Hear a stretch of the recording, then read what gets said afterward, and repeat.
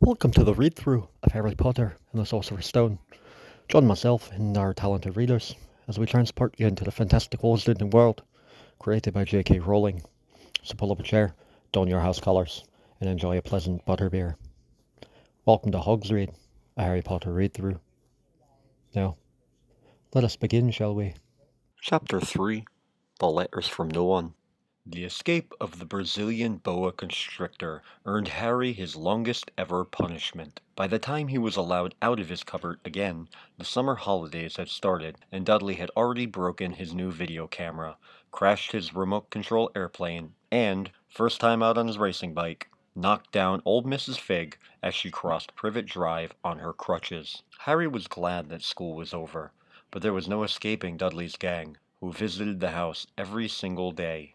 Piers, Dennis, Malcolm, and Gordon were all big and stupid, but as Dudley was the biggest and stupidest of the lot, he was the leader.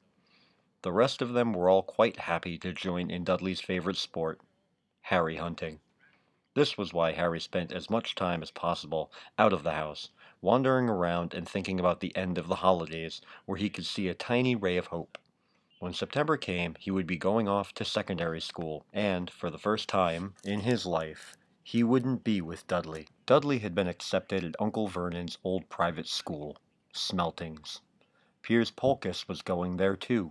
Harry, on the other hand, was going to Stonewall High, the local public school. Dudley thought this was very funny. They stuff people's heads down the toilet the first day at Stonewall. He told Harry. Want to come upstairs and practice? No thanks, said Harry. The poor toilet never had anything as horrible as your head down it. It might be sick. Then he ran, before Dudley could work out what he'd said. One day in July, Aunt Petunia took Dudley to London to buy his Smeltings uniform, leaving Harry at Mrs. Fig's. Mrs. Fig wasn't as bad as usual. It turned out she'd broken her leg tripping over one of her cats, and she didn't seem quite as fond of them as before. She let Harry watch television and gave him a bit of chocolate cake that tasted as though she'd had it for several years. That evening, Dudley paraded around the living room for the family in his brand new uniform. Smeltings boys wore maroon tailcoats, orange knickerbockers, and flat straw hats called boaters. They also carried knobbly sticks, used for hitting each other while the teachers weren't looking. This was supposed to be good training for later life. As he looked at Dudley in his new knickerbockers, Uncle Vernon said gruffly that it was the proudest moment of his life. Aunt Petunia burst into tears and said she couldn't believe it was her Ickle Duddykins. He looked so handsome and grown up. Harry didn't trust himself to speak. He thought two of his ribs might already have cracked from trying not to laugh. There was a horrible smell in the kitchen the next morning when Harry went for breakfast. It seemed to be coming from a large metal tub in the sink. He went to have a look. The tub was full of what looked like dirty rags swimming in gray water. What's this? He asked Aunt Petunia. Her lips tightened as they always did if he dared to ask a question. Your new school uniform, she said. Harry looked in the bowl again. Oh, he said. I didn't realize it had to be so wet. Don't be stupid, snapped Aunt Petunia.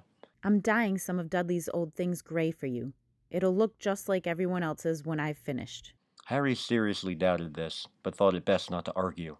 He sat down at the table and tried not to think about how he was going to look on his first day at Stonewall High. Like he was wearing bits of old elephant skin, probably. Dudley and Uncle Vernon came in, both with wrinkled noses because of the smell from Harry's new uniform. Uncle Vernon opened his newspaper as usual, and Dudley banged his smelting stick, which he carried everywhere, on the table.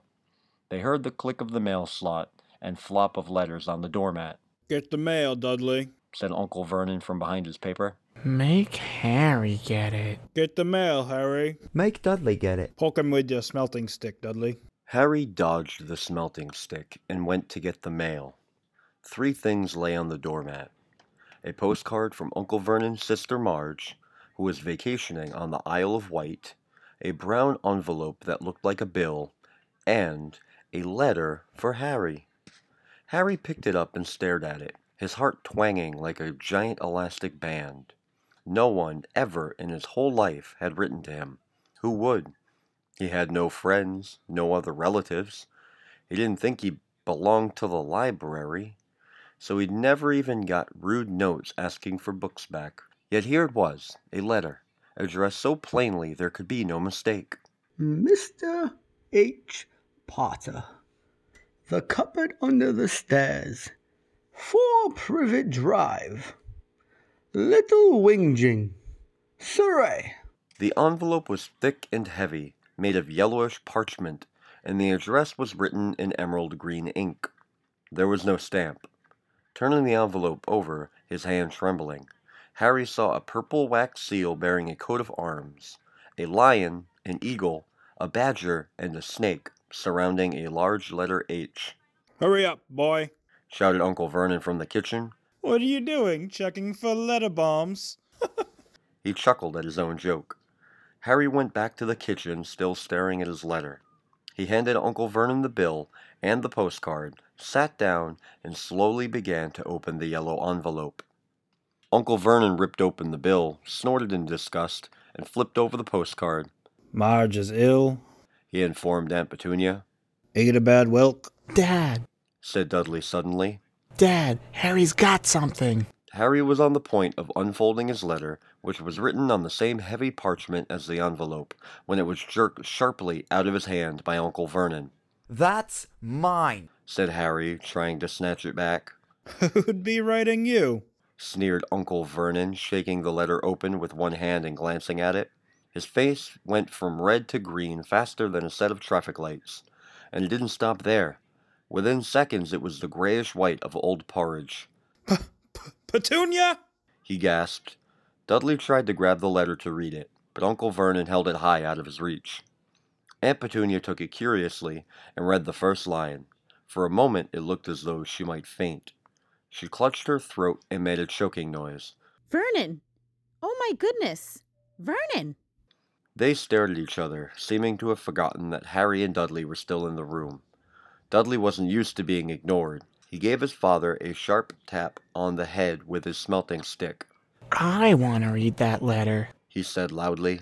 I want to read it, Said Harry furiously. as it's mine. Get out, both of you. Croaked Uncle Vernon, stuffing the letter back inside its envelope. Harry didn't move. I want my letter. He shouted. Let me see it. Demanded Dudley. Out! Roared Uncle Vernon, and he took both Harry and Dudley by the scruffs of their necks and threw them into the hall, slamming the kitchen door behind them. Harry and Dudley promptly had a furious but silent fight over who would listen at the keyhole. Dudley won, so Harry, his glasses dangling from one ear, lay flat on his stomach to listen at the crack between the door and the floor. Vernon, Aunt Petunia was saying in a quivering voice. look at the address. How could they possibly know where he sleeps? You don't think they're watching the house? Watching. Spying. Might be following us. Muttered Uncle Vernon wildly. But what should we do, Vernon? Should we write back? Tell that we don't want... Harry could see Uncle Vernon's shiny black shoes pacing up and down the kitchen. No. He said finally. No. We'll ignore it. If they don't get an answer, yes, that's best. We won't do anything. But... I'm not having one in the house, Petunia. Didn't we swear when we took him in we'd stamp out the dangerous nonsense? That evening, when he got back from work, Uncle Vernon did something he'd never done before. He visited Harry in his cupboard. Where's my letter? Said Harry the moment Uncle Vernon had squeezed through the door. Who is writing to me? No one. It was addressed to you by mistake. Said Uncle Vernon shortly. I have burned it. It was not a mistake. Said Harry angrily. It had my cupboard on it. Silence! Yelled Uncle Vernon, and a couple of spiders fell from the ceiling. He took a few deep breaths and then forced his face into a smile, which looked quite painful. Yes, Harry. About the cupboard.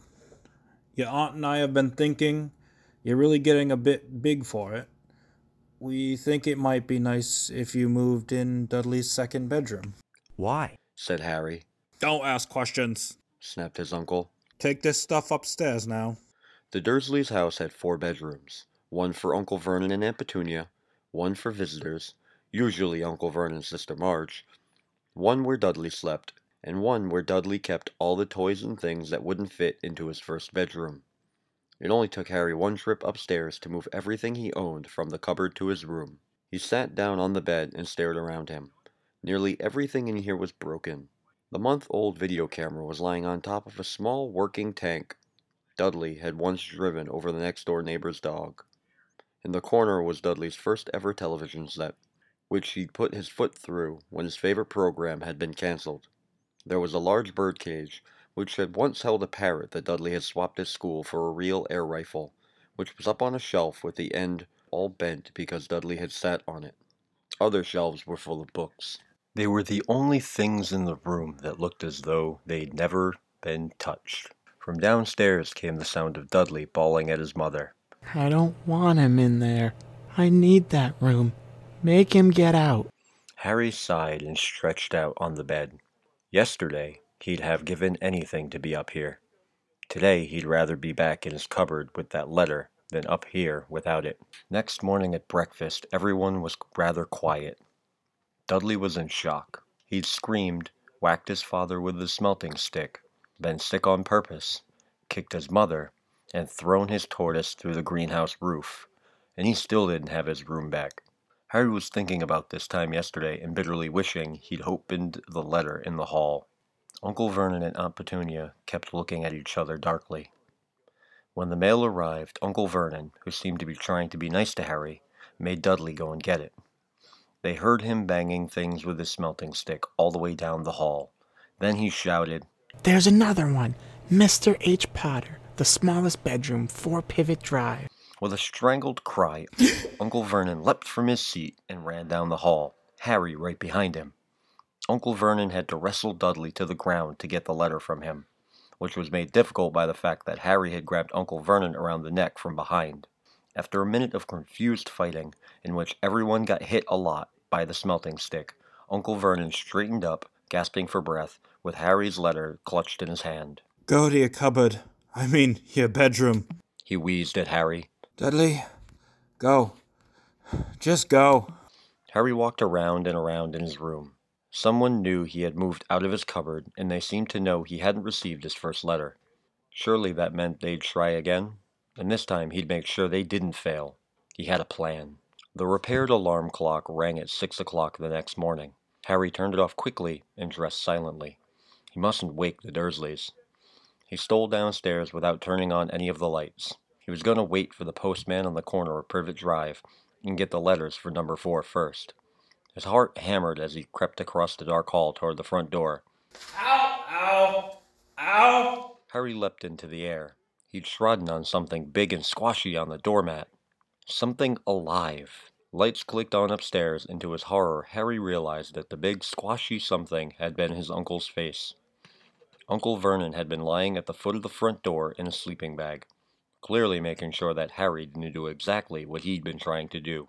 He shouted at Harry for about half an hour, and then told him to go and make a cup of tea. Harry shuffled miserably off into the kitchen, and by the time he got back, the mail had arrived, right into Uncle Vernon's lap. Harry could see 3 letters addressed in green ink. I want... He began, but Uncle Vernon was tearing the letters into pieces before his eyes. Uncle Vernon didn't go to work that day. He stayed at home and nailed up the mail slot. See? He explained to Aunt Petunia through a mouthful of nails. If they can't deliver them, they'll just give up. I'm not sure that'll work, Vernon. Oh, these people's minds work in strange ways, Petunia. They're not like you and me, said Uncle Vernon, trying to knock in a nail with a piece of fruitcake Aunt Petunia had just brought him. On Friday, no less than 12 letters arrived for Harry. As they couldn't go through the mail slot, they had been pushed under the door, slotted through the sides, and a few even forced through the small window in the downstairs bathroom. Uncle Vernon stayed at home again. After burning all the letters, he got out a hammer and nails and boarded up the cracks around the front and back doors so no one could get out. He hummed Tiptoe Through the Tulips as he worked. And jumped at small noises. On Saturday, things began to get out of hand. 24 letters to Harry found their way into the house, rolled up and hidden inside each of the 24 eggs that their very confused milkman had handed Aunt Petunia through the living room window. While Uncle Vernon made furious telephone calls to the post office and the dairy, trying to find someone to complain to, Aunt Petunia shredded the letters in her food processor. Who on earth wants to talk to you this badly? Dudley asked Harry in amazement. On Sunday morning, Uncle Vernon sat down at the breakfast table looking tired and rather ill, but happy. No post on Sunday. He reminded them cheerfully as he spread marmalade on his newspapers. No damn lettuce today. Something came whizzing down the kitchen chimney as he spoke and caught him sharply on the back of the head. Next moment, 30 or 40 letters came pelting out of the fireplace like bullets. The Dursleys ducked, but Harry leapt into the air, trying to catch one. Out! Out! Uncle Vernon seized Harry around the waist and threw him into the hall. When Aunt Petunia and Dudley had run out with their arms over their faces, Uncle Vernon slammed the door shut. They could hear all the letters still streaming into the room, bouncing off the walls and floor. That does it, said Uncle Vernon, trying to speak calmly, but pulling great tufts out of his mustache at the same time. I want you all back here in 5 minutes, ready to leave. We're going away. Just pack some clothes, no arguments. He looked so dangerous with half his mustache missing that no one dared argue. 10 minutes later, they had wrenched their way through the boarded-up doors and were in the car, speeding toward the highway. Dudley was sniffling in the back seat. His father had hit him round the head for holding them up while he tried to pack his television, VCR, and computer in his sports bag. They drove, and they drove.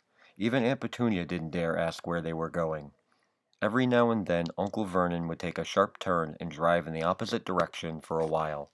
Shake 'em off, he would mutter whenever he did this. They didn't stop to eat or drink all day.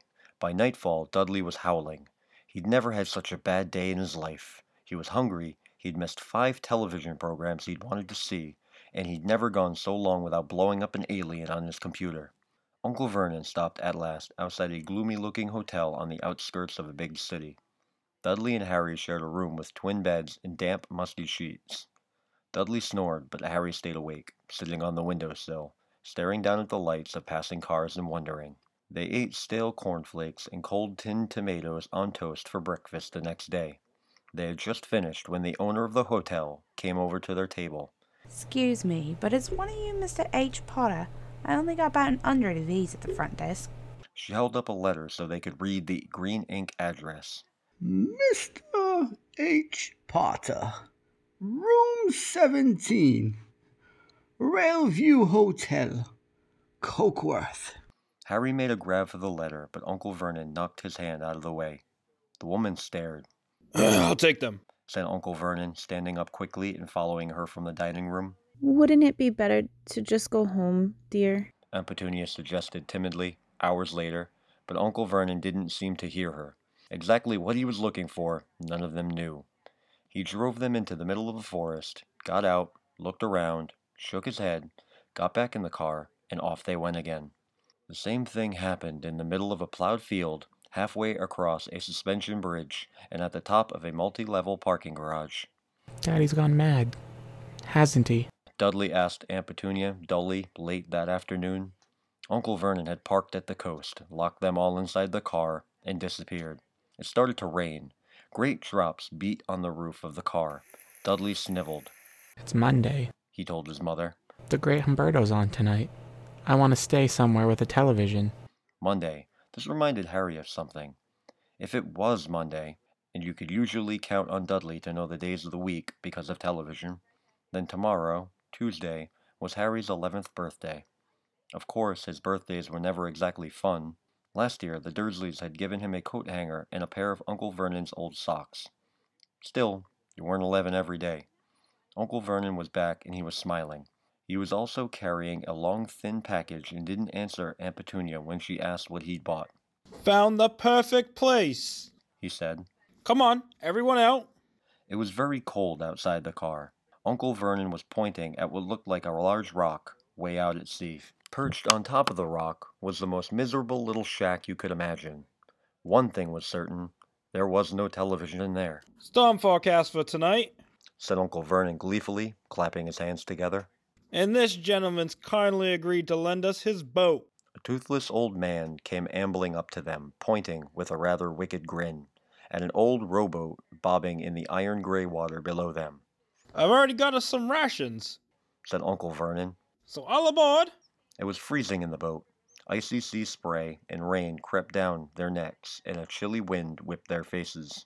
After what seemed like hours, they reached the rock, where Uncle Vernon, slipping and sliding, led the way to the broken-down house. The inside was horrible. It smelled strongly of seaweed, and the wind whistled through the gaps in the wooden walls, and the fireplace was damp and empty. There were only 2 rooms. Uncle Vernon's rations turned out to be a bag of chips each and 4 bananas. He tried to start a fire, but the empty chip bags just smoked and shriveled up. Could do with some of those letters now, eh? He said cheerfully. He was in a very good mood.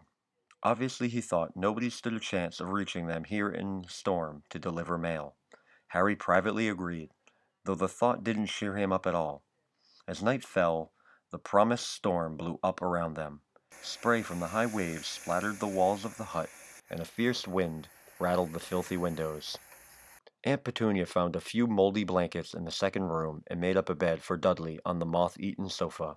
She and Uncle Vernon went off to a lumpy bed next door, and Harry was left to find the softest bit of floor he could and to curl up under the thinnest, most ragged blanket. The storm raged more and more ferociously as the night went on. Harry couldn't sleep.